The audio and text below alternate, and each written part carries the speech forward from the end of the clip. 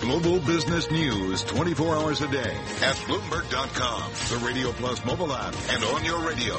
This is a Bloomberg Business Flash. From Bloomberg World Headquarters, I'm Charlie Pellet. Stocks trading mixed, and the afternoon call brought to you by Anshin Block & Anshin, the big firm alternative for the financial services industry. Anshin specializes in working with middle market hedge funds. Consider the alternative and find your expert partner at Anshin. Now, we head right over to the First Word breaking news desk for today's afternoon call, and here is Bill Maloney. Good afternoon, Charlie. It has been an ugly day for technology stocks, with the semiconductor index down as much as 6.1%. The Dow is up just 48 points after climbing 123. The S&Ps are down 7, while the Nasdaq drops 137 points, or 2.2%. The small cap 600 is up 4 points, and the U.S. 10-year yield at 2.2%. 7 of the main 11 S&P sectors are still trading higher, led by gains in energy, financials, and materials. Technology and consumer discretionary led to the downside. Nasdaq Biotech's fall 10, transports drop 21, and the VIX is up by 11%. Leaders to the upside in the Dow are Pfizer, JP Morgan, and Chevron, while Apple and Microsoft led to the downside. Regarding movers, Facebook, Apple, Netflix, and Google, the FANG stocks, all fell at least 3.5%, while among the retailers, Kohl's jumped 7%. Live from the First Breaking News Desk, I'm Bill Maloney. Charlie? All right, thank you very much, Bill Maloney. And to hear live breaking news over your Bloomberg type, squawk, SQUAWK, on your terminal. I'm Charlie Pellet. That's a Bloomberg Business Flash. Thank you so much, Charlie Pellet. It is time for the Bloomberg ETF report, brought to you by BlackRock. Worried about market volatility? Minimum volatility strategies may be able to help. To learn more, please visit BlackRock.com/factors, prepared by BlackRock Investments, LLC. Here at the Bloomberg ETF report, Bloomberg's Catherine Cadre. Institutional investors are using smart beta ETFs in a variety of ways.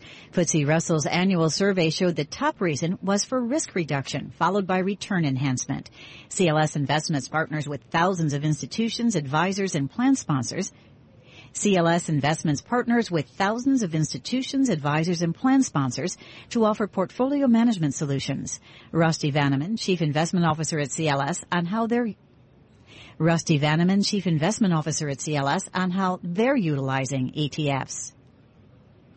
Vanneman says CLS has invested in smart beta ETFs for several years. Vanneman says CLS looks at smart beta ETFs as long-term holdings, although he adds they can be good trading vehicles as well. That's your Bloomberg ETF report. I'm Catherine Cowdery. Bloomberg VC Wrap is brought to you by Eisner Amper's Alternative Investment Summit, June 12th, the New York Historical Society. Full program networking and fireside chat with Anthony Scaramucci. Request your invitation at events@eisneramper.com. Wrap it up.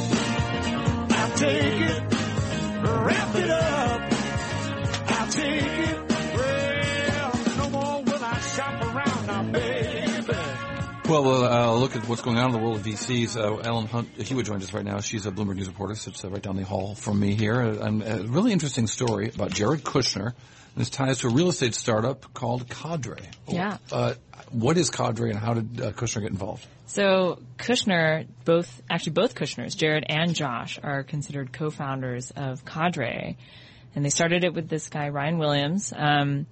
And what it is it's a platform for which accredited investors, or through which accredited investors can buy small slices of commercial real estate properties. So usually the sort of thing that you'd have to give money to a real estate fund for, you can actually pick and choose certain deals, and have an opportunity to sort of, get access to real estate deals that you don't have to buy an apartment building to invest in an apartment building. And you can buy a tiny slice of one. And it's sort of a high risk, high yield investment that's not usually available to a lot of people. So the whole point is to make it accessible to more people. It's really not democratized to everybody. I can't have access to it, but if you have enough money, if you're an accredited investor. Yeah. Sounds like a great idea. Yeah. And it has raised a lot of money in the last couple of years. Investors are very bullish on it.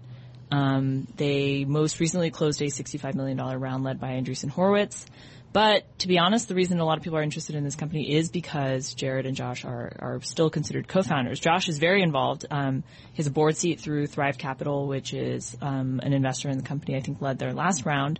Jared is a touchier subject. Jared Kushner, of course, the right, senior advisor to President right. Trump, son-in-law as well. And Jared, the company will tell you that Jared is not involved, doesn't make decisions, and stepped down from the board before the inauguration. But he continues to hold a small stake in the company, and that was something that was not explicitly disclosed to the, federal ethics overseers who looked at Jared's holdings. Yeah, and that was the original reason that this company sort of came up as a piece of controversy, because it was shown, there was a journal story about a month ago that said that, among the undisclosed stakes that Jared Kushner held was a stake in this company that he was a co-founder of. And even if he's not involved, the company, I met with Ryan Williams. We had a long conversation. He talked a lot about the Kushners. Oh, sorry, Ryan Williams is the CEO of Cadre.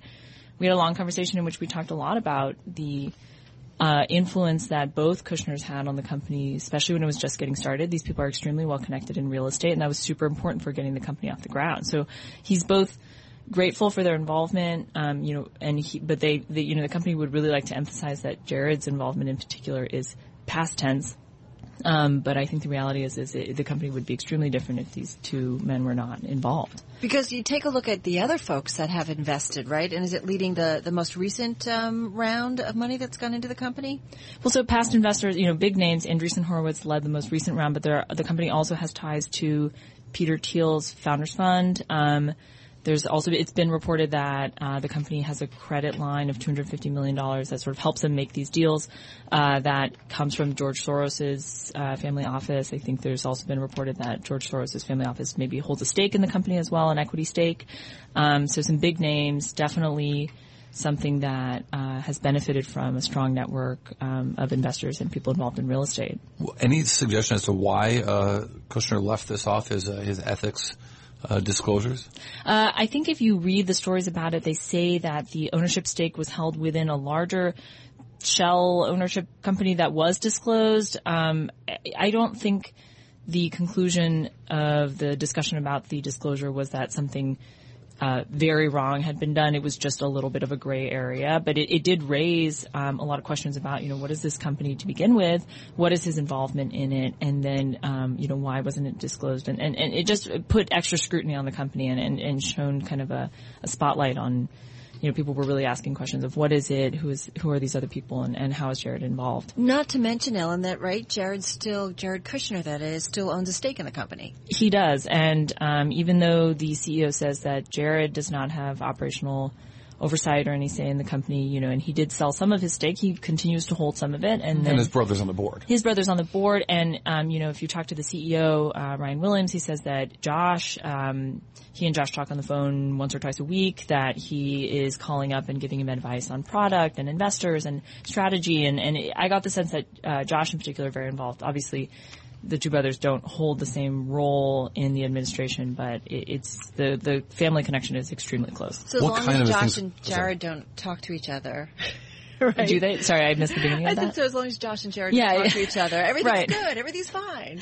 Yeah, I think the company would like to both, emphasize sort of the good parts of the partnership and then play down some of the complicated parts of it as well. So we saw the Kushner family involved in China and maybe doing some things that they shouldn't have done in China in terms of advertising the connections to the president.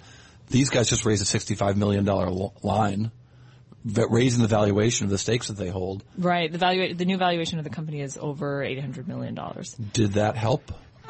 Name? I think if you are working in real estate and you can tout connections with the Kushners, that is helpful. I mean, part of what this company does is it actually gets deals to buy parts of buildings and then has the accredited investors on its platform come together, sort of pool money to make these purchases. So you need to have ins with landlords, people of all, steps of the real estate ladder, and having a Kushner involvement, I imagine can't hurt. And for ethics reasons, you want to know who those other investors are that are putting the money to help raise his valuation, so people find that out too. Exactly. Great story. Ellen you. Huet from Bloomberg News. I'll put this story up on Twitter at Cory TV. She's at Carol Massar. You're on Twitter? At Ellen Huet.